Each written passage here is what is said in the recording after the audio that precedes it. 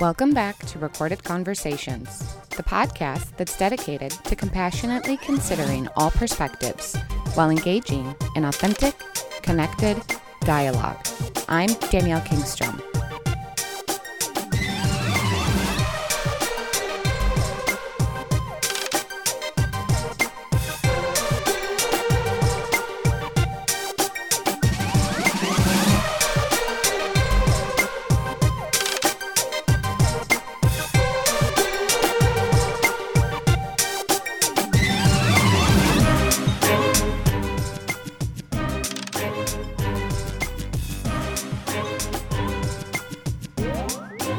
Just want to share a little disclaimer and let you know that this episode was recorded on May 1st. So within the discussion, Amisha and I will kind of go over our views on how to protest, but I want you to just recognize the protests that we are talking about here in this conversation are not the Black Lives Matter protests, are not the protests that took place after the murder of George Floyd. So bear that in mind.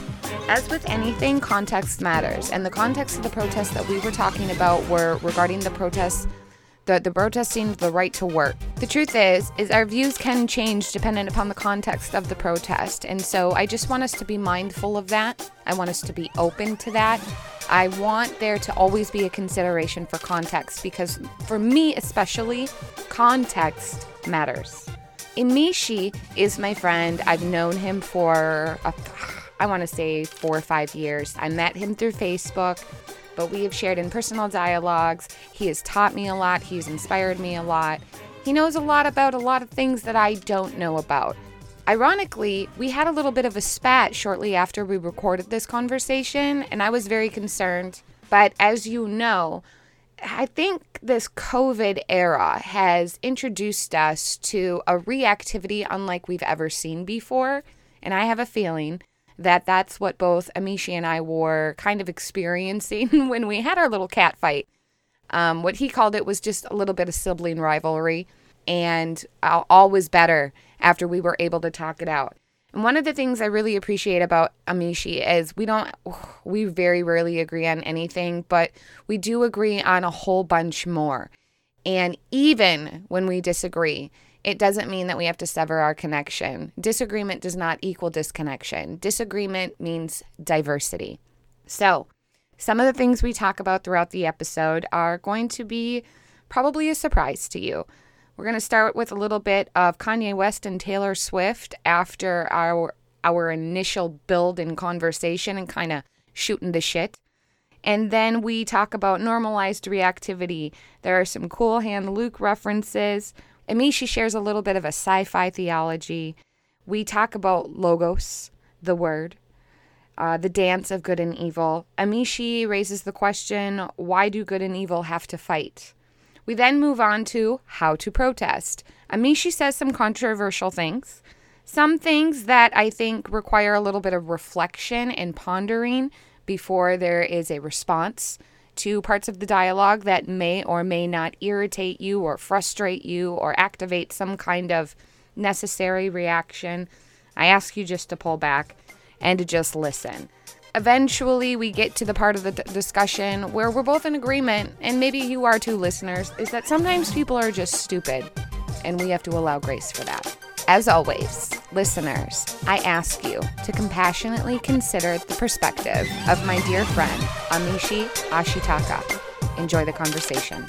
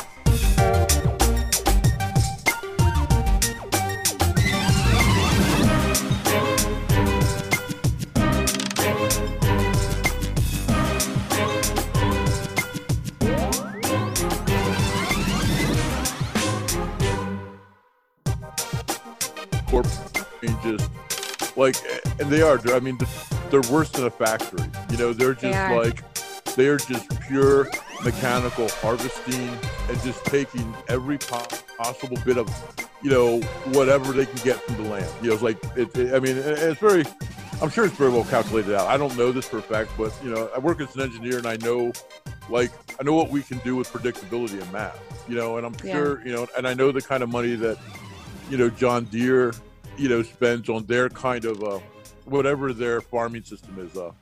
I worked with them. We actually do their digital catalog. And I remember when they were rolling out like all this intelligent stuff. They have stuff that like tracks all like your tractor's movements and like, so they know, and the sprayers are completely controlled so that like, even if you're like kind of overlapping, like every piece of the land gets the exact same amount. I mean, it's ridiculous. I mean, it is a very impressive technology. You know, and on the other hand, you know, I think that it's sometimes, you know, we just, like you said, we just start raping, you know, because it's like we can. Yeah. You know, and that's just, you know, whatever. It's hard. Around here, there's this guy, he owns so much land, and I'm just like, and he is incessant with pesticides and herbicides, and he won't try anything new. He just does the same thing, same routine, same rotation. Mm-hmm. And my husband is one of the only farmers in the area that does no-till and tries, and we moved away from GMO corn, started there. And he's always trying new things, and he's always doing research, and he's always trying to figure out a better way to still get a quality product and at the same time, like, replenish the earth. Yeah. And his dad and his brother have a hard time with all of his new stuff. Mm-hmm. They're very conservative and they're very strict in their traditions, and this is just the way we've always done it. And, you know, Corey's always like, yeah, but like your yields are going down and your weeds are resistant to everything and your dirt sucks. And, you know, we always have to fertilize and we shouldn't have to. And he's always trying to implement new stuff. And I mean, his brother and dad go along, but they push hard and they're like, well, and I'm like, my husband spends hours and hours every day researching. I mean, the amount of time he puts into agriculture and understanding everything, I'm baffled by. And the one thing that really pissed me off is Bloomberg. When he started making it sound like farming was so simple, he's like, you take your seed and you put it in the dirt and you water it and poof, there's your food. And I'm like, that is not how it works. That's not even how it works in a garden. And it reduces farmers to like these simpletons. And I'm like, you have no idea like what farmers go through every year, and then to only be paid once a year on top of it and to have to make it stretch and to live in the enormous amount of debt we do on top of it all, because you can't afford this shit. You can't, you don't have $250,000 laying around for a tractor. You're right. The land's expensive. All the equipment's expensive. You know, like just upkeep of everything's expensive. You know, like if you have livestock and things like that, you know, you need facilities, you know, you're using electricity, you're using, I mean, it's just, it's not a small operation. No, it's not. And it's not lucrative at all either. I mean, it's really not. I always give my husband a hard time. And I'm like, farming is like one of the greatest Ponzi schemes. Like you never actually make money. You just keep like moving it around. And that's all it is. Yeah. And he has to have a side business. I mean, because farming just barely pays the bills. And so we feed hogs too. Okay. But now we have to send our hogs out to be euthanized. Oh, okay. Oh, why? Well, because all the processing plants are closed. And you know, all the animals are ready for slaughter and they can't slaughter them. And so now not only are farmers stupid, they're inhumane and they don't care about animals. And it's like, we don't really even have a choice here. Yeah. Yeah. What happens if you don't euthanize them? Their quality of life drastically goes down, and it's not healthy. I mean, the goal is to fatten these animals up for high protein, low fat. Okay. You know, they have a hard time walking. They're 300, 350 pounds. Okay. Yeah. I've heard things like that. Okay. So what happens is, like, when they're ready to basically go to slaughter, like, they don't have a lot of life left in them anyway. Is that kind of what you're saying? Yeah. Okay. Yeah. And this is where they're at right now in the turn. And it's like they're supposed to be going to the processing facility, but where there's none open, and there's a few open, but you can't keep up. I mean, because everybody's usually ready in a cycle. It's like every 3.5 months they're ready. Gotcha. And so it's oh man, that's just fucked. Yeah, it is. What's really nice is right now, the company that my husband feeds for does, wants to try and help the community out as much as possible. So like, is basically like, if you can agree that you'll donate to the local food shelf the amount that it would cost to buy a market hog, take one. And I think, and that's been going on a lot in Minnesota, especially. You've been seeing a lot of private farmers too, are like, just pay me $90. Yeah. And you're like, $90. I mean, because pork is worth $0 now. And so you're just asking for a little bit. Those are for the private farmers, but for these big corporations, they have to go by protocol and regulation, and they have to follow all these things. And I don't even want to know what takes place with the euthanasia. I mean, I'm assuming it might be similar to the butchering process, but then what? Like, where do all these carcasses go? I don't want to know. There's so many things I don't want to know about the operation, but we have to play within this evil system in order to get to the point to do what we want to do. Because we don't want to do this. We want sustainable agriculture, and we want to grow what we want, but you can't just grow whatever you want. You can't. Farmers can't. Farmers can't just go, you know what? I'm going to grow nothing but carrots. Because if you don't have a contract, if you don't follow a regulation, if you haven't guaranteed that you're going to have the buyers and the producers, you can't, and no one's going to give you a license to. It's bullshit. Wow. So anyway, what was the farming? Yeah, I think most of that was my experience. I was in the corporate world for a while, and it's just, there's a lot of bullshit.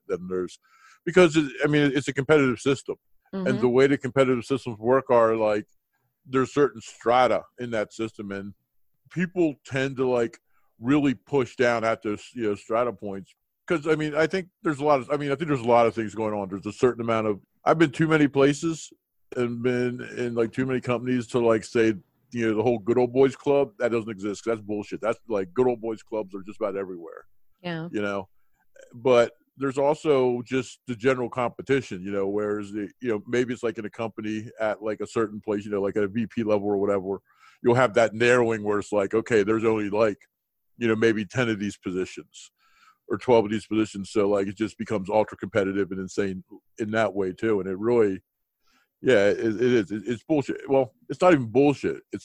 Can I swear on your thing? I'm pretty sure I can. Yep. Say what it is. It's fucking high school is what it fucking is. Yeah. It is. It's fucking high school. It's like, are you kidding me? Like, we're going to play these, like, I thought I was done with those games. Didn't you? Didn't you think, I didn't like school to begin with. And I got out of it like 18, 19, whatever. And I'm like, cool, I'm done with these games. Yeah, no. And then, I started getting into life. And I was like, wow, man, people were just like the assholes they were in high school. And I kind of was too. Yeah. And then I got kids, and I got involved, and you have to deal with like schools and the PTO. And if you don't want to talk about some serious like rage, like that I was not prepared for, that was like a terrible thing. Like, it's like I can't, me and the elementary school principal like are not on talking terms because we had a little bit of a, we had an episode about 6-7 years ago because they didn't want to pay $500 to get like the teachers an extra table in the playground. It was freaking ridiculous. Like it was just like incompetence. And it's like they had like $60,000 sitting, the PTO at $60,000 sitting in in reserve. And then they're like, well, we don't really, we want to have this reserve. I don't know if we want to, free up $500 for this table that the teachers are asking for. And, part of me is like, what, first off, if you're a PTO, what the fuck do you have $60,000 like sitting in the bank for? Like, that's a salary. Yeah. It's like why'd you have a full year's like teacher salary just kind of laying around? Like, and meanwhile, your teachers go without supplies and the things they need. And your PTO, like your job is to spend that money in good ways, while keeping some reserve. I mean, it's the whole thing, And my mom was a teacher, so I'm like really biased, because I think that I think they're teachers that suck because they're people that suck in every industry.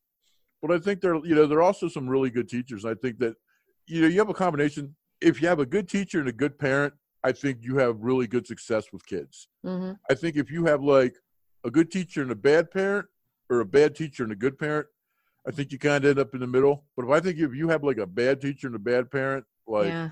you know. No, that's true. That's really, really true. That's one of the reasons why I understand the push for marriage and unity and continuity within a family unit, and this single motherhood thing, and this increasing rate of divorce that like creates a lot of problems for our children. Oh, yeah. And it breaks up stability for them. And so it's just weird. We live in a society where we're supposed to celebrate brokenness and broken ideas about what a wholeness and a tribe and a community should look like. And I never understood that. I'm like, why? And at the same time, it's weird because that same sides that kind of, I would say, perpetuate that kind of celebration are also anti-individualist. And it doesn't make sense to me because that's a very individualistic way to go about life. Thinking you can do it all as like a single mother or a single woman or just one person. And that's kind of similar to individualism, only the people that I know who practice individualistic philosophy aren't anti-community. They're just anti-conformity more so. Yeah. Well, I think you have a lot of aspects with individualism and just, I guess personal autonomy too, because there are, there are people that are just very individual, like there are people that are just going to do their own thing. You know what I mean? And like, you're not going to change that, and they still may be like easy to get along with, or they may be like just completely unbearable.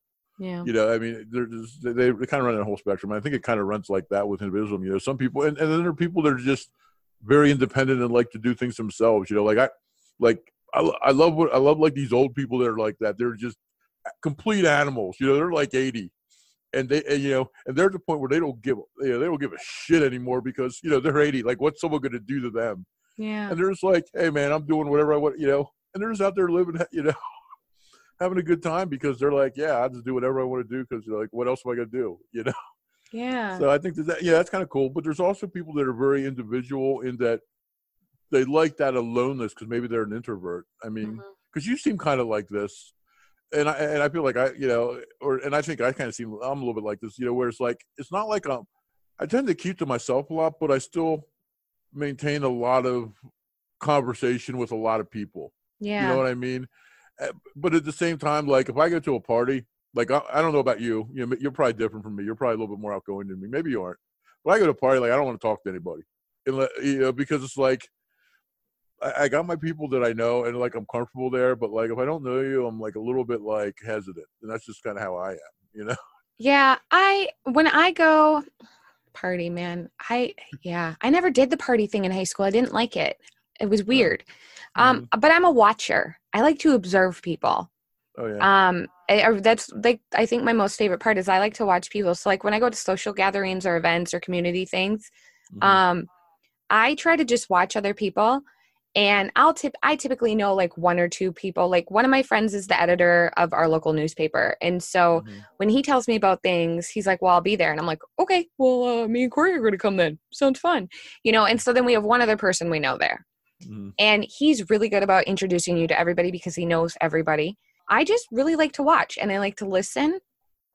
I do like to talk to people though too, but I'm selective. I'll find somebody who looks like they'll be a good conversationalist because I don't like small talk. I don't like, how you doing? How's the weather? Oh, what about that? What about that Trump? I don't want to have those like surface layer conversation because when I converse, I want it to be meaningful. I want it to be impactful. I want it to change me or transform me or inspire me or something. And so, I'm very reserved in, I guess, who I bring into my circle. So I am introverted. I do like being alone. I like being alone in my head. But I practice conversation with my kids, though. I mean, I talk to my kids. My parents didn't really start talking to us until we were older. And I didn't like that because I always felt excluded. And I never wanted my kids to feel, they'd be like, what are you and dad talking about? And my parents would say, none of your business, go play.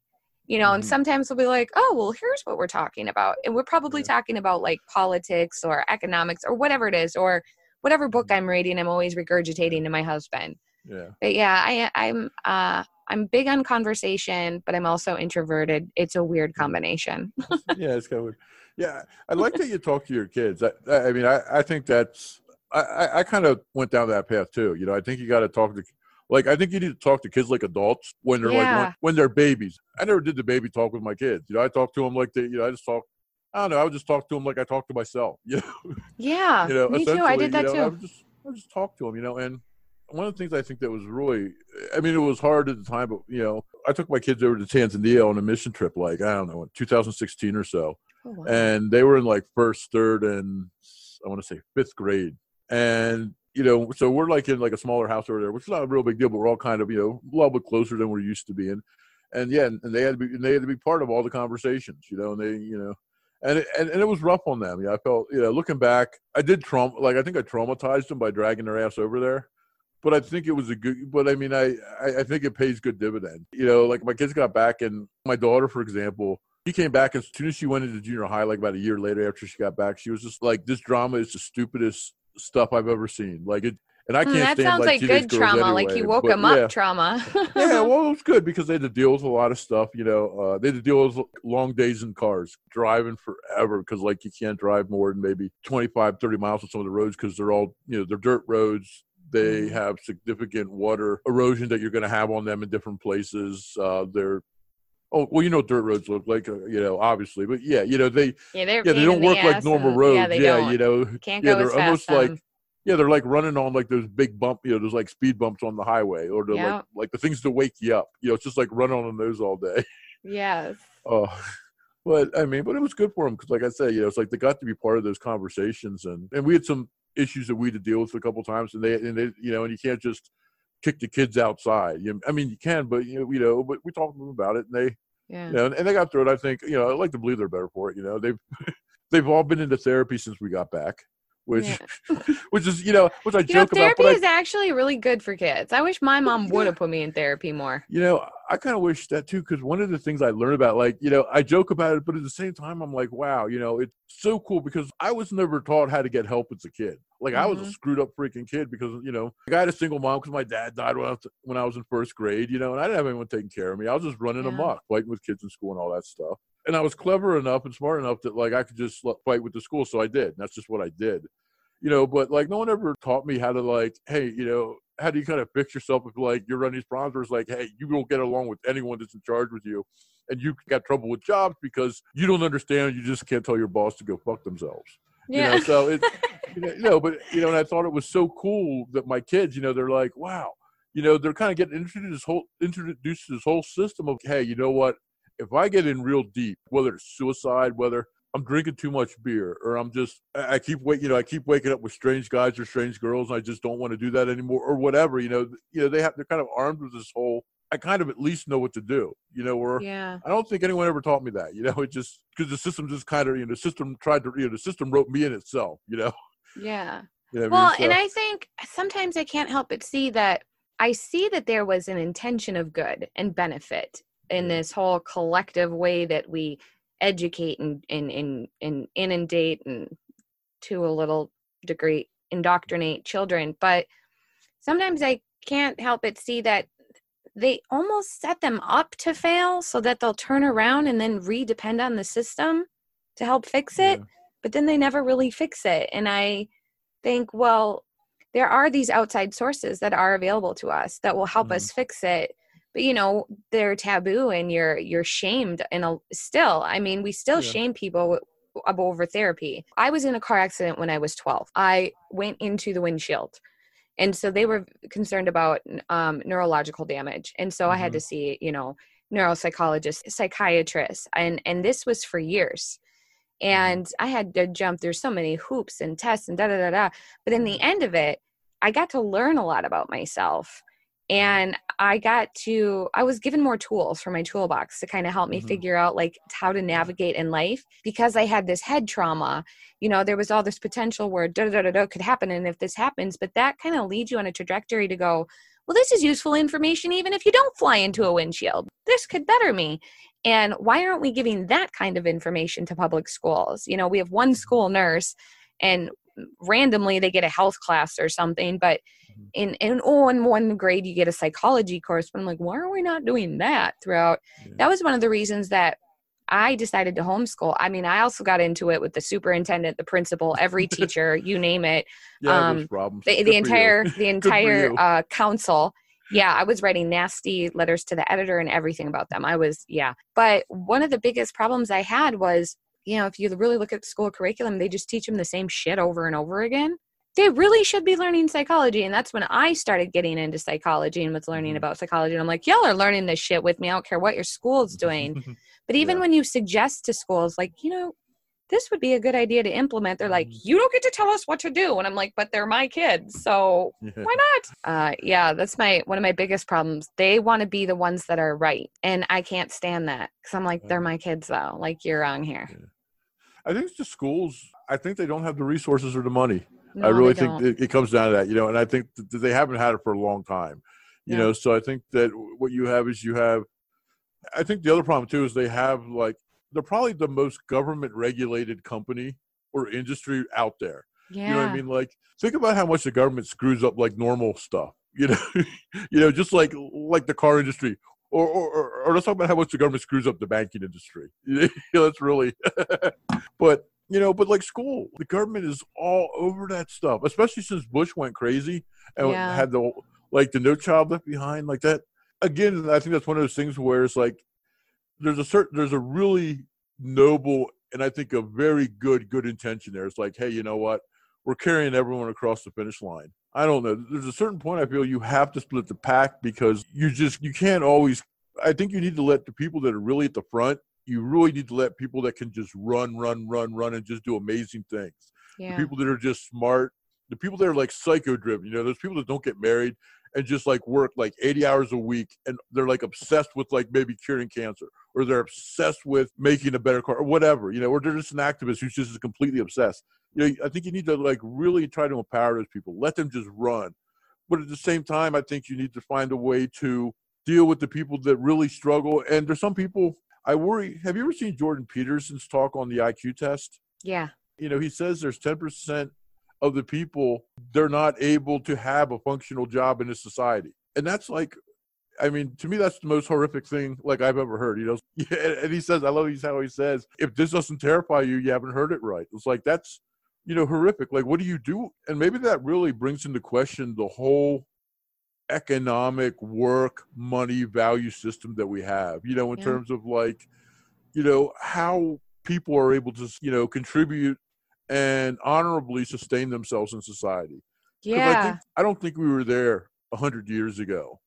I don't even think we were really there maybe 50 years ago. And I think it's really wrong to look at history and say, hey, those people were screwed up because they didn't. I think you need a lot of money to do this. You know what I mean? It's like we see with civil rights, climate activism, there's certain GDPs that like once you hit a certain GDP, then you actually are able to worry about those things because you're not just, struggling to keep yourself alive.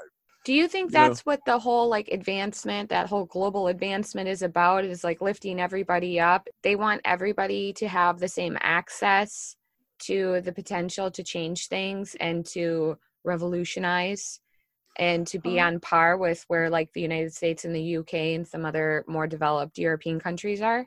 I think there's people that want that. I don't know if I think that sounds like a very moral thing to do, but I question the effectiveness of that. And this is why. NFL football, do you watch football? I do not, but I try to stay up on the gossip. Yeah, well, NFL football, one way to explain it is it's like you have like 12 guys on the team, right? And everyone's kind of doing something. But there's really only like a small number of people that are actually touching the ball and have a lot of the, what is called the decision-making, whether they're the quarterback who has a lot of decision-making and is a very important part of the team, or if it's one of the defensive players who's like, the defensive leader, and he's calling the defensive plays. So the way that like these competitive organizations work, you don't win by feeding everyone the ball equally. You win by feeding the ball to the people that are like being successful at the given moment against the people that they're being successful in the task that they're currently doing. Yeah. That needs, that kind of ability to compete, because I think that if you aren't able to compete, you go away. Like I don't think you can ignore the fact that we live within a competitive world. You know, I think I think that's something that we're wrestling with, you know, theologically now, is this kind of how do you accept this, you know, yes, I'm going to accept the world screwed up, and yeah, I get stuck doing things I shouldn't have done. Like, you know, I was stuck doing a terrible job in the military.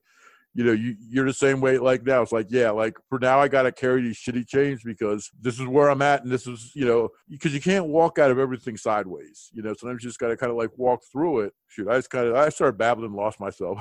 I do that sometimes. I'm sorry. We'll probably work our way there. No, yeah, I hear what you're saying though. Yeah. And at the same time, I think too, is like, I think I agree. It's a good idea. And I think I understand, like, that's the kind of mentality behind like socialism too, is that you want everybody to be at the same level. But even taking it back to school, like you're breaking people down and setting an expectation based on an age group and not an individual person. Yeah. And when we take that away, we stop seeing the wholeness of a person. And that's where my concern is. And I think that's why I tend to lean a little individualist, is because we can't expect everybody to develop and evolve and transform on their journey at the same time. And we know that, but we still try and force people into these little timelines. And when you do that, I think you create more chaos than organization, because now you're forcing people to go against their own nature. I homeschool and I can see the difference. I have twins and I can see the difference. And, you know, one's a boy and one's a girl, and I can see that difference in where I need to rethink my teaching style. And then one of my twins is autistic and the other is not. And so there's another challenge for me that I have to curate an entire teaching curriculum for. And then I have another child that's just 15 months older than the twins, but he's like at a whole different level. And then my other two children too, they were, you know, my daughter was speaking and telling you colors and shapes by like 1. And then my son, he was like, I'm not into this. Maybe around 3 or 4, he was like, okay, I'll pay attention. But we have to be considerate of that everybody learns at a different pace. And instead of putting kids in schools, for instance, by age groups, like, isn't there a way we can sit down and therapize them and figure out what would be the best direction for them and the best placement, instead of just forcing them? And then the same with, you know, our marketplaces, the people that are best at this without having to fill quotas and demands, and I'm sorry to say it, diversity quotas, looking for the best person and not being so concerned with, is it a woman and da-da-da-da-da, and is it this, and did you make sure you have enough Black people in there and enough Hispanic people? And that gets into taking away from people's passions and drives and allowing them to excel at what they're good at, because they're told, you can't, we need to do this instead. And it's like we're trying to tell people what they should be good at instead of letting them tell us what they're good at. And I don't like that at all. Yeah. I think we're moving forward on that though. I think there's a significant reason. 100 years ago, before the Industrial Revolution, like most people, like the level of education there between now is like ridiculous. I think we're always able to make relatively good decisions. But I think that like what we're seeing now is that it's becoming too complex. I mean, think about all the things that you need to understand. Like you said, psychology. Like, I think psychology is an incredibly useful tool to just navigate the modern world, or, you know, what we're seeing now, especially, you know, some Jungian work, you know, and understanding archetypes and just kind of understanding some of those, you know, how he understood consciousness, I think is very helpful in making sense of like what you're going to come into in the religious realm and those sorts of things, in addition to like how people, you know, interact with each other. But again, you know, there's so much other stuff that's so new, you know, it's like you need to understand a little bit about computers, because again, it's kind of like a car, you know, like your computer can be real dangerous if you don't know what you're doing. Exactly. You know, in terms of just like letting your credit card stuff accidentally get leaked online or things like that, where you cause yourself headaches. You have to learn that. It seems like there's so much more that you really need to learn to have a really good picture stuff. I mean, I think being a Renaissance man or woman is extremely important. Like that's the only way you can really, you need to have that holistic view. Like you said, I think, you know, you need to know science, at least enough that you can be like, okay, that's a little bit weird. And it's not even like what's true or false. You know, it's kind of what I said about the New York things on Facebook the other day. It's just, you need to know when stuff is like, seems like an anomaly, or at least warrants a closer look. Yeah. And I felt that way about New York City, you know. having 10% of the worldwide COVID-19 deaths. Unless somebody's, now that doesn't mean that anyone's lying or anything. That just means that, okay, here's something that's a little bit odd or seems odd. I mean, does that seem odd to you? 10% of the deaths worldwide.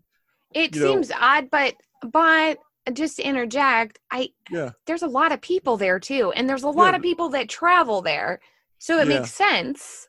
Yeah. At the same time. That's what I mean. Yeah. So it's a very complex situation, and people could be underreporting too. Exactly. Like India is a good example. Like India is really confusing in this whole thing. I'm shocked India just wasn't wrecked by this, because I was telling people up and down probably for the first 3 or 4 months. I'm like, when this is India, India is all going to get killed. They're almost more crowded. Are they more crowded than China? I don't know. I think China. I think China still has some beat out in crowds. Or maybe I don't know about crowds, but population.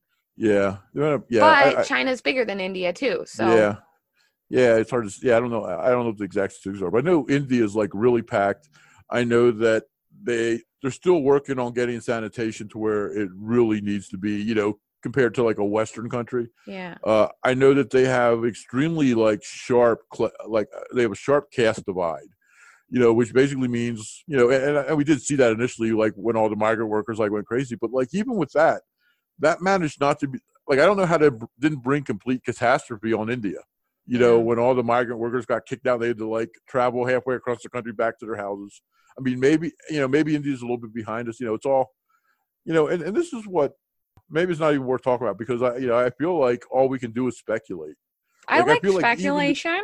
Well, I think it maps out a problem space really well. You know what I mean? And you can say, well, here's where all your possibilities are, and let's try to figure out about where it is. Because I don't think anyone really knows, and I don't believe the experts know, and I don't believe it's because they're stupid or anything else. I believe this is too complicated. Yeah. I'm an engineer, and one of the things I try to explain to people is we don't ever solve hard problems. All of our daily stuff is easy problems. It's stuff. It's kind of stuff like, okay, do I figure out the bills? Little things like that. Or it's maybe some simple math type stuff I have to balance my budget, or I got to figure out, how I'm going to plan. Well, you figure out how do I plan my money to last me all year? Mm-hmm. Those things, and the reason why is if people deal with hard problems all the day, they'd have problems, they wouldn't, we wouldn't survive. Yeah. Stuff like this COVID-19, this whole scenario, this is what a hard problem looks like. Number one, we weren't prepared. And I don't, and we couldn't have been that prepared for this. This is one of those things that just comes in and hits you, and you have to get hit by it and start from that point. You can't start from before it was going to come in and do whatever it's going to do to your country. I mean, there's ways you can be prepared, but you also have to kind of realize that in the movie Ghost in the Darkness, Michael Douglas talks about prize fighting, and he talks about how, it's everyone has this plan when you go into the fight. And that plan only lasts up to that point that you get punched real hard. You know what I mean? Yeah. That's what a hard problem is, COVID-19. Yeah. We could have gone in, didn't matter how good a plan we were going in with. There's going to come a point in time where we were going to get punched. So you kind of have, you kind of have to plan, at least be able to deal with, okay, the initial onslaught, but then also realize that, okay, this is probably going to put us in a place where we really don't know what we're going to do. And we just need to try to find a way to remain calm and figure out what works out best for everyone. Yeah. Do you think Trump was trying to keep us calm? Do you think that's why he was acting the way he was in the beginning? Okay, well, I'll shut down I'll shut down travel to China. We're going to beat this. It's going to be okay. Do you think he was trying to try and keep people calm? I don't know. Or was he being egocentric? That's what I thought. I thought he was trying to keep people calm, because one of the things I believe about politicians, I expect them to lie. Yeah. When I really get mad, at least tell the right lies. At least show that you care enough, that people are watching you, and that you at least know enough about how stupid the game is, even if it's faked, rigged, stupid, whatever, that you at least are going to lie the lies that we know that you're supposed to tell us. Yeah. You know what I mean? It's going to be okay. We've got it figured out. Yeah. Exactly. And that's what it should have been. It should have been look, we got this happening. We're taking these steps. I don't think Trump should have really said anything. I think when you're the leader in those situations, you need to understand that you have no idea what's happening. You're just kind of like this fall guy. So you basically, you need to be like Trump. Hey, it's going to be okay. We got people working on it. He's like, I'm going to hand you over to my advisors, and they're going to tell you what we're going to do. Because the truth is, like everyone says, like, why would you think Trump knows anything about this? Like, yeah, like I wouldn't expect him to. Yeah, it's just like, really? So I think that he might have been trying to do that. I don't know. I think that, I honestly think the thing that really killed us with this was that we were too involved with the impeachment. Yeah. No one really wanted, and I think after the whole Iran, the fake World War Iran, like, I think after that, people, like, there's the impeachment. Like, people just were like, hey, you know what? I don't have another thing I want to deal with. Mm-hmm. And I don't know. That's just all, again, this is all speculation. But I think that was, I felt like that there's an attitude kind of like that. And, and I think that's kind of what happened to us. We were just tired. We've been fighting politically for what? 8, maybe 12, because there are a lot of people that were really not happy and fought Barack Obama tooth and nail. I think we're just tired, we're just like, look, we just don't have the energy to look at this, like, new thing, Yeah. I don't know, the media is really, I think, falling apart too. I think that we've lost control of the media, because I remember a time when I was a kid where it seemed like the media, the news channels, they weren't really politicized. They were just kind of like, hey, we're going to try to be equally biased and not. Seemed like sometime around the 90s to this weird phase where, like, instead of having, like, kind of balanced view where maybe you have some conservatives and some liberals and some libertarians and and some socialists or whatever, kind of on panels talking about things, and just, we kind of went to this political commentary like Fox News and MSNBC, where it's not even really news. Mm-hmm. It's kind of like commentary on the news. Yeah. Kind of has this, like, kind of paralyzed. And there's no cohesion or anything either. I remember that too. And, like, growing up in the 80s, is that it seemed like when you had a panel, you incorporated a bunch of different voices. Yeah. And then as we advanced forward, it was like, I'm not talking to that side. I'm not talking to that side. We are talking to each other. They're not coming on my show. And then if they do come on each other's show, like now, it's like, I got to attack this person. We have to clobber this person and demolish this person so we can get this clickbait headline and show you that they disagreed. And I'm like, can't you guys show us how to disagree, civilly and not like assholes? And yeah, there just seems to be people aren't willing to come together that are opposed to each other. And I think I like to talk to the people that are opposed to me. I want to talk to you. You're opposed to me. I'm opposed to you. Let's figure out where we actually agree, though, because I bet you we do. Because I normally find that if I'm willing to invest time into someone who's just being stupid and just wants to be right, and I'm like, okay, let's find a different topic and see if we can agree. Now, I don't always do that either, because sometimes I get a little short-tempered with people, and right now I've been very short-tempered. But oh, no, I hear it. Yeah, I like to come together with people when we disagree so we can talk about it. And if we don't agree, that's okay. I know it's cliche to say that, but it really is okay if we don't agree. I was arguing with my friend today. He's on the reincarnation thing. And I'm like, I used to be into that, but I'm not anymore. And that's just not where I'm at. And he's like, well, let me give you all this information to change your mind. And I'm like, you're really not going to, though. I've already been through it. Well, you need to look at it from a different view. And I'm like, well, no, I'm good. Just have your views. I don't need them. And we're not willing to accept that of other people. They're like, no, you will accept my view, or I officially declare you the enemy and a Trump supporter, or whatever it is. Yeah. No, I agree. I think there's a little bit of that going around now, this idea that everyone's view has equal value. And that's just horseshit. It doesn't mean that, like, we shouldn't try to give everyone, like, an equal platform, or at least there should be a way, that isn't completely assholeish, that figures out, like, how much we let people speak. Because like as we've seen with with certain people shouldn't speak. Right. Kanye West, prime example. Like, he should, like, that dude. Yeah, and I love Kanye. Like, Kanye, I love Kanye's music. He's my favorite person because he's so authentic, and he's just so, like, he's just out there, and his emotions just, like, they just live on the outside of him all the time. And he's so passionate about something. Like, he can't control himself, and he kind of, I think he even knows that. He's just, there's something, like, about that to me that I really like. Half the time he ends up being a mess, like Taylor Swift gets her thing and he just, like, completely loses it. And honestly, like, I don't know if she, like, was all pissed off, or, like, to me, I thought that was a little bit overblown, but she might have been really pissed off. I don't know. It just seemed like it was just Kanye. In her documentary, I think she was just like, I watched her documentary, and I've watched a couple of Kanye documentaries, and she was just kind of like, I don't even know what that was about. Like, what? Yeah, exactly. Yeah, it just happened too quick that it was like, it was too quick and too weird for me to even be offended or hurt. But see, I think what that demonstrates is like, look at how reactive we have become. Mm-hmm. Kanye is an example of that, where people are just stepping out in front of someone's like award ceremony and are like, you know what?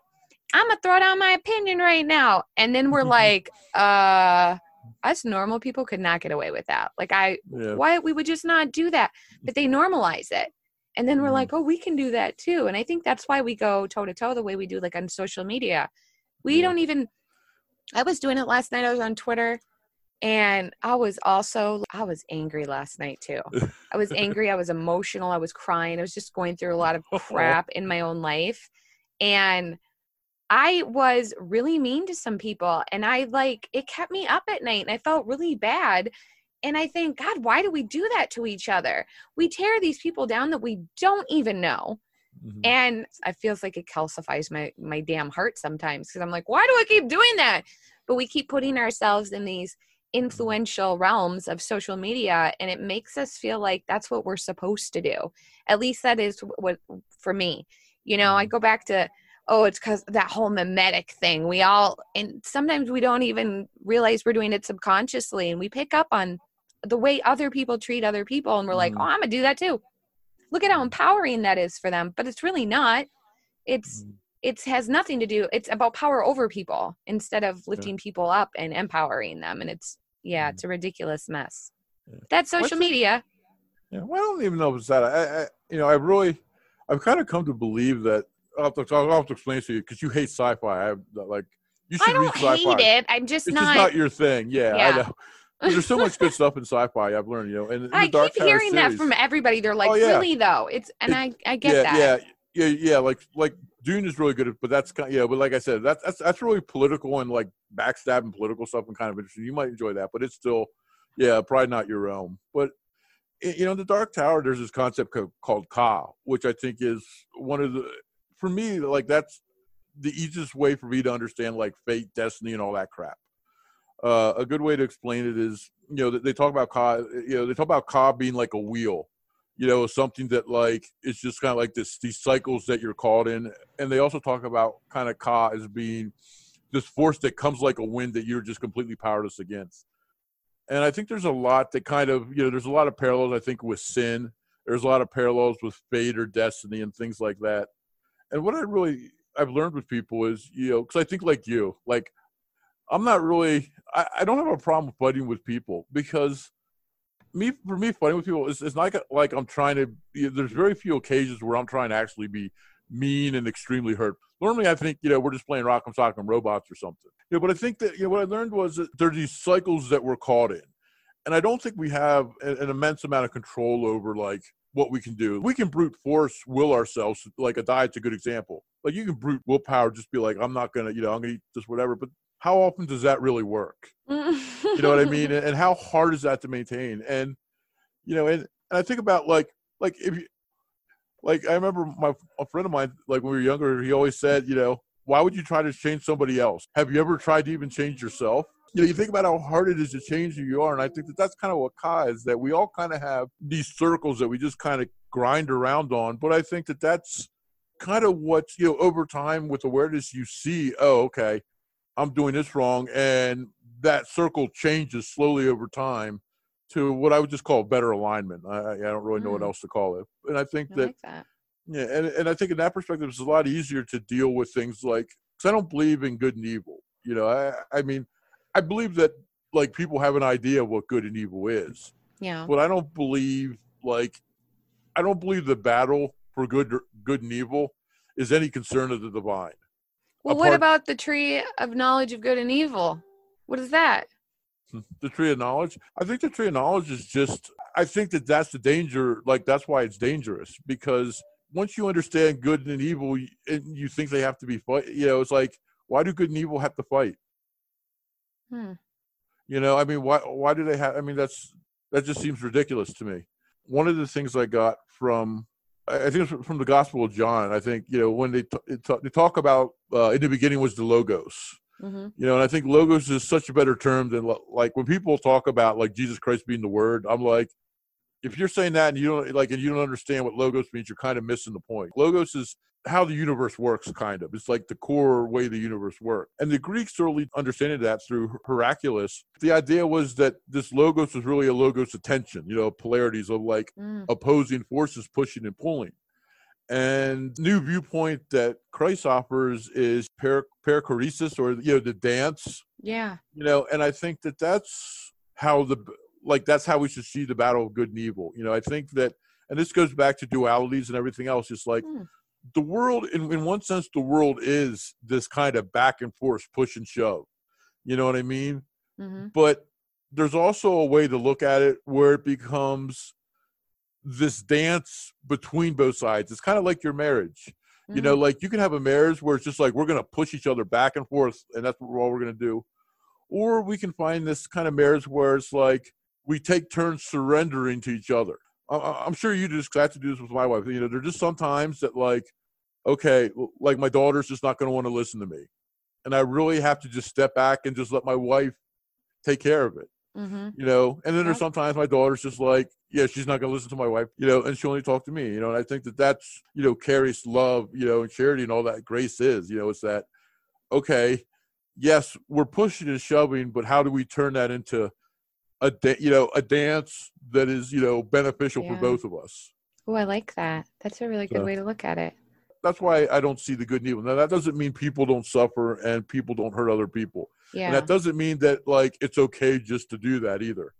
Yeah. But I think that I've seen too few people who are, like, real evil. You know what I mean? Yeah.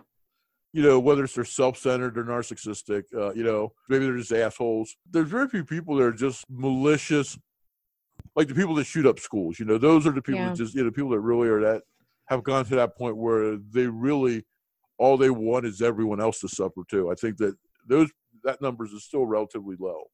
And I think that's a hopeful thing. I think that's why I think, the battle of good and evil becomes a problem, because it's just, like you say, it's one more thing for us to fight about. Yeah. And then if we're looking at people and labeling them as evil too, we're not realizing that maybe they're not actually evil. They're just hurting. Hurt people. And I know people don't like that, especially when you bring up school shootings and you're like, this person wasn't evil. This person was traumatized. This person had this life. And I think that about anybody, especially someone who's gotten into it with the law, which, I've been arrested a lot. I have. Oh, yeah. Oh, so I have a lot of crap from my past. And the way that I dealt with it led to, poor consequences that got me to where I was. If we don't heal ourselves, that's what happens, Yeah. And some people just think that's the only way they can heal, is if they bring everybody down else with them. I would agree with you there. I can't say I've ever met anyone that's evil, that has been out to just hurt everybody. I've met people who are traumatized, who are hurt, who just have not developed grace and understanding and love. And that's not their fault. It's just they haven't gotten there on their journey yet. And if we're not willing to offer them support, they're never going to. I've been really trying to wrestle with the good and evil thing, but then I hear about things like sex trafficking rings or Satanists or whatever it is. And I'm like, well, what do we call that? And so I get stuck there. But one of my friends, Will Rucker, and he talked about this in regard to like rape. That's just a different, because he thinks everything operates on a level of love, either a very developed level or a very underdeveloped. Yeah, I was listening to this podcast, like really good stuff. Yeah, and when you look at it that way, then you go, okay, well, that's not evil. It's just they really don't know what love is, and nobody's ever actually shown them. And they've surrounded themselves by people who've confirmed the narrative that they believe. And then what are you left to do, Yeah. Yeah. There's another hard problem. That's a hard problem. Like, because there's no answer, and the predictability is zero. Yeah. It's like, I think that's the biggest thing that's really driving a lot of this with our government shutdowns and things like that, is that there's this fear of accountability. It's not that people want to keep everything completely locked down. It's that people, I think politicians are in such a precarious position. They can't if they have any unnecessary deaths from this COVID thing, they know they're never getting reelected again. Yeah. Type thing. It's like there's the stakes are just so high for them that, well, I have to do like the safest possible thing. I don't know. The whole thing just seemed crazy. It's like, Mm-hmm. Some businesses are open. Gun stores are open. No, and the dumbest thing is I heard this story taking place in Texas. This woman owns a salon, and she was like, I don't care. I'm opening up. This is ridiculous. Mm-hmm. The pet groomer that is right next door to her is open, but she cannot groom humans. And I'm like, what's the difference here? I went out today. I have not gone out in a month. I went out April 1st. That was the last time we went grocery shopping. We went crazy. And our grocery sprees are already big as it is because we have a family of 7. And so we went out and we shopped, and everybody was, can you please step back a little bit? You're kind of close. And all these other people had masks on, and me and Corey were like, this is weird as shit. Today we went, it was me and my kids. I was like, fuck it. I need to get out of the house. I'm going crazy. I need toilet paper. I need some food. And I told my kids, I said, look, if anyone comes to us because we're not wearing a mask, we're just going to tell them, thank you for your concern. Please let us go about our day. Because I just didn't, I had it in my head that I was going to be kicked out. And then I went to 4 different places with my kids. And the majority of the rest of the people were doing exactly what I was doing. I'm getting my fucking shopping done. I'm not wearing a mask. I'm not walking around scared. We were smiling. We were saying hi to each other. And I like that. And then the people with the masks on, they're like, and so many of the like elderly people with masks on, they give you these looks like, what are you doing here? Which I could ask you the same thing. What are you doing here? Yeah. And my daughter got asked last time she went out, do you have any idea what kind of risk you're at? And my daughter was like, you're here too. So I have a mask on though. And my daughter's like, so then you're safe. Thanks for your concern. It's crazy. But at the same time, it was nice to see the little town where we have the Target and the Walmart and everything. It looked normal. It looked like a normal Friday afternoon. People were out, except you couldn't go into a restaurant. So, the drive-through lines were out the street. We're packed, yeah. But everybody was out. And I'm like, okay, Minnesota, we're not scared. I like seeing this. This is good. And I understand the need for concern and shelter in place in other states where it's a bigger problem. But in Minnesota, it's not a big problem. And we have a fascist governor. So I'll just put it like that. Governor Waltz, you're fascist. There, I said it. No, we're locked down pretty much in PA. But even PA is not bad. I mean, apart from Philly, and it's really just around New York City. It's like Philadelphia, the New Jersey cities, New York City itself. Chicago, LA. It's all the big cities where everybody's packed in. Yeah. But even Chicago and even the other bigger cities, they don't approach New York City. Like New York City's up like around 20,000 deaths or something, like 18,000. Yeah. And like Chicago and like all those other big ones are like around like at most like 2,000 deaths. Yeah. And that's why I'm like, and I don't understand what happened with New York. I mean, maybe I don't know. It's like I said, it's just very odd. It's odd to me. But again, there's a lot of factors, like you said. Yeah. This whole thing is odd. And at the same time, it is so revealing. So revealing about what's going on with people and how they're kind of showing their colors under crisis. It's like, that's been the hardest part for me. And I think I told you that too. It's just kind of depressing seeing how people are cracking so fast. Yeah. Because I had it in my head, we're a strong, resilient country, and we would revolt if anyone tried to take our rights away, and we would never acquiesce to tyranny or anything. Oh, no. And then I see this, and I'm like, where is the strength of our country? Like, what happened here? We're all scared. Nah, everyone's like that. There never is any of that strength. And strength is an illusion. No, it's bullshit. No, it is. It's bullshit. I guess. There's a very small percentage of people that are like Cool Hand Luke. Did you ever see Cool Hand Luke with Paul Newman? No. Like, we have failure to communicate? No. He was just like one of the people, like, he didn't care. You know what I mean? So, like, they sent him to prison, and he's just like, screw you. I'm just going to, like, just keep trying to escape. Punish him. Keep trying to escape. He just didn't care. And there are people that are like that. I'm sure, you probably have a little bit of that at you, and sometimes I've seen you just be like, it's like, no, I'm going this direction. It's like, you can't stop me from going this direction. It's like, it doesn't matter, Like, I don't care what, it's like, it doesn't matter. Try and restrain me. I'm going to go. And there are people that are like that, but I think that's not most people. Most people, like, are going to bail pretty quick, because even though I can be like that, I still have to bail quick because I have a family now, so like when the government or someone that really wants to, like, grab you by the nuts and be like, this is what you're going to do. You put someone's family at threat them. It's like, what are you going to do? It's like, I'm not going to fight the government and risk my family. Yeah. As much as true. I want to. It's like, and that's frustrating sometimes because you just want to be like, burn it down. But at the same time, it's like, yeah, it's like, no, I'm not going to do it because I'm going to risk my family, and I think that to a certain extent, we agree to slavery, but I don't think it's a bad thing. You know what I mean? You've said that before. Yeah, it was like the and whole, that was kind of like, in Roots. Yeah. Well, in Roots, the Toby scene, they're sitting there whipping the shit out of Jordy. And, and it's just, and they're like, your name's Toby. He's like, my name's Kuta. They just keep whipping the shit out of him. And eventually he's like, yeah, I'm Toby. And the realization is like, look, man, it's like, is your pride, like there comes a point that like, is your pride really worth just getting yourself whipped to death? Or, are you a better service saying, hey, you know what? I'm just going to, play along because, they've made their example of me and maybe they'll leave some other people alone now. I mean, it's, I think you have to say, it's like, look, I mean, there's just times you can't win. And I think you need to recognize that. And if you try to fight when you can't win, it ends up with like a lot of people that like maybe didn't want to fight or just weren't prepared to getting hurt, Yeah, that's true. I mean, are you familiar with Les Mis, the musical? Yes. Yeah, it's like that with the college students, they're all young and they really want this freedom, and they all get massacred. Like, that's tragic. Like, to me, that's the most tragic thing. And I'm not willing to put myself out there like that. I really am not. Like, I've heard people like, even the people that are gathering and protesting right now, like bringing their weapons and stuff. I'm over here like, that's scary to me. Like, you don't know what's going to happen. You don't know if they're going to be like, you know what? We're tired of this shit. And all of them. And for now, I think, okay, they have strength in numbers. They have massive media coverage, and they're armed.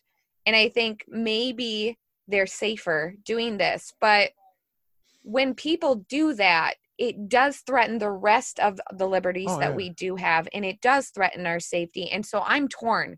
I'm not a protester. I'm not an advocate for anything really vocally.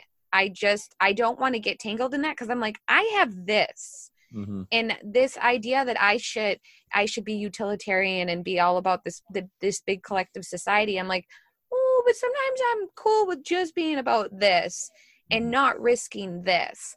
And I don't know if that's privilege, but I am comfortable in making sure that I provide for the people that I have committed to providing for. And I'm not going to be one of those people that are going to step out and protest. That doesn't mean I think protesting is bad. I think it's something that we have to have as a necessary opportunity. And I like that it's protected. But I think we have to pick our battles. I mean, we got to do that in a marriage, right? You pick your battles. Like, what are you really willing to fight over?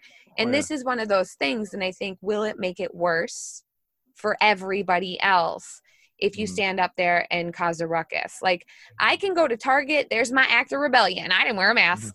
I went to 4 stores and didn't wear a mask. I didn't even use hand sanitizer once. There's my act of rebellion. But I'm also healthy. I'm not scared. I think I probably really already had it back in February. We all were sick as hell. And I just don't want to live in that fear. And I can limit myself. I don't have to go out. I don't have to go do things. I work from home. But I worry that the protesting is going to just create a bigger problem. And I don't know where I stand. Like, I applaud people who do it. Like, a woman out here in our town, she was arrested. She was charged with like 5 different misdemeanors and a felony. All for removing police tape from a park. All for removing police tape from a park. Really? You couldn't just realize that this woman was probably going crazy because she's been quarantined and like 5 charges? Yeah. Well, people are stupid sometimes. Sometimes you need to accept that people are just like sometimes people just like go, like you said, they crack. Yeah. And I don't know. It's like Smokey the Bandit. Like, Smokey the Bandit was great. Like, no one could, like, you couldn't make that movie today. People would be like, what? No. The guy's running away from the cops? Like, the cops would never allow that. Like, there'd be SWAT teams. Like, they'd have Apache helicopters. They'd probably have, like, military tanks blocking, like, the government, like, goes crazy when people, like, go nuts. They do, and they will waste all of the tax dollars to prove that they're right and justified. And, like, who wants to go to war with that? They got better weapons. They got better weapons. Yeah. You know, and it's just like it's best we just like keep the peace. I think this in the Bible. Make every effort to keep peace. Yeah, that's my biggest concern with protesters. 'Cause, I mean, the good example was the the Dakota pipeline. You know, with that whole thing. Like that's, I don't know how to feel about it, because like what I like to try to do, which is hard as shit, but what I try to do is I try to believe that I think part of what I would call that trust, that we're all kind of like have divinity, or like that brotherly trust that Jesus talks about. I think what that really means is I'm going to trust other people, that they're going to be able to listen to that Christ-like, or see that Christ-like viewpoint. And you have to kind of like trust people, because you can't force them. Yeah. You know what I mean? So I think that's, I think that it really starts with that you really just have to be like, I don't like the protest, because it's just like, it's such a dangerous situation. And I've been on the military side. I know who's going to win. That's why it's just as sad to me. Like, I know who's going to win that. And it's not going to be pretty. And like, it's going to be bad. Like, it's, especially when it gets out of hand, like the LA riots, is a good example of something getting out of hand. And it's just like, no, it's just bad, but at the same time, I also understand like people that really feel called. Like, I can't, like, if you tell me, I felt really called to do this, it's really hard for me to make any kind of real case against you. Yeah. And I agree. I can't do it without like sounding completely arrogant and, whatever, that just sounds so intrusive. Yeah. I think we're all called to do things. And so while I appreciate and I value the people that are, speaking out against things that are wrong, and I love that, and I want that, and that should influence us to want to, be better to one another and to see people as people. But I don't think we should all do the same thing. You guys can protest, and you guys can advocate for this, and you can fight against that. And I will support your endeavors and stand in solidarity. And I might even throw some money your way towards your cause, but I'm not going to do that. That's just not what I'm called to. That's not what my gifts are. We all have gifts. That's your gift. You develop it and evolve it and go forth with it. But I don't want the expectation that you should be this, you should do this, you should do that. You do that. You're doing a great job of it. And I like watching you. I'm not doing that. I just don't want to. And I get that choice. And you don't get to make me feel bad about it. You can try, but whatever. I love your doodling. Thank you. Yeah. But if only I could figure out a way to do something with that. I don't know what to do. You should sell your notes. You should sell your notes as art. Like, right? Do notes for everybody's books and offer it as like a companion. Oh, yeah. Hey, maybe. Yeah. That sounds like a good plan. Something to do. You made your podcast work, Yeah. That's true. That's true. Oh, man. Oh, this has really been a great conversation. Oh, cool. Thanks. I'm sorry to have to like wrap it up, but I gotta go. No. I gotta go do my wifely duties and make dinner. No worries. I like when my wife cooks for me. I have to go bring it to my husband in the tractor tonight, though. He's gonna be working. I like that. I do. I love that. Like, I don't know. Maybe I'm just weird as a guy like that, but I love when my wife makes me a sandwich. Like, my husband is so funny about all the little wifely duties. He's like, I don't know what I'd do without you. I love this. And I'm like, okay. I like doing it. That's how my mom was a stay-at-home mom. So that's all I know. And my grandma was a stay-at-home mom. So I like doing it. Yeah. Great. Making sandwiches for my man. I just got, someone came after me who was criticizing me for, I don't even know what, telling me that I had no business like podcasting. I was supposed to like be in the kitchen making my husband a sandwich. And I was like, I did. I do both. How about that? That's funny. That's that's such an old cliche, even like insult. Like, really, like that's the best you can come at me with. Like, you should be in the kitchen making like, really. Oh, and I'm like, and what if I like being in the kitchen? That doesn't offend me. Wait till my stuff starts coming up. I'm gonna be in the kitchen all damn summer with my garden. My rhubarb is gonna be up soon, and my asparagus is coming. So that's cool. We jam, we freeze. That's what we do. Yeah, I remember when you were posting the pictures of the cheese. Yeah, I can't do that anymore though. Those dairy cows died on me. Yeah, I remember you saying that. Yeah. Did they get like mad cow or something or? No, honestly, so those 2 dairy cows and then another one of our beef cows and then 20 sheep. They just all got sick. No, actually, one of my dairy cows got mastitis and we didn't catch it. She just delivered and we weren't going to milk her right away. And she got mastitis and we didn't catch it in time and she died. But then we had him in too long. It was just a really long winter. Okay. He got sick and we really couldn't do anything about it. So it happens. Wow. I probably won't try that again though. That was a lot of work and I'm getting older and I don't want more work. I want less work. Well, you got 7 kids though. Well, I have 5 kids. But yeah, and the grandson's coming up. Well, we have 7. My one son lives with his dad. And then my daughter, her son, and daddy live here, and then my other 3 kids. So, yeah. How's your grandson doing, by the way? He's so good. He's still a little tiny shit, though. Yeah, I remember when he was all came premature and everything, and spent all the time in the hospital. Yeah. That's good. He's doing good. That's awesome. Chunky and healthy and happy. It's so weird though. He's gonna be a year in 7 days, but he's so behind, because he was born so early, and it's just weird because I'm like, shouldn't he be doing this yet? And I'm like, oh yeah. Yeah, he's really he's really he started at -1. Yeah, basically. Wow, yeah. That's good. He's doing well. I get to see him every day. It's the best part of being a grandma.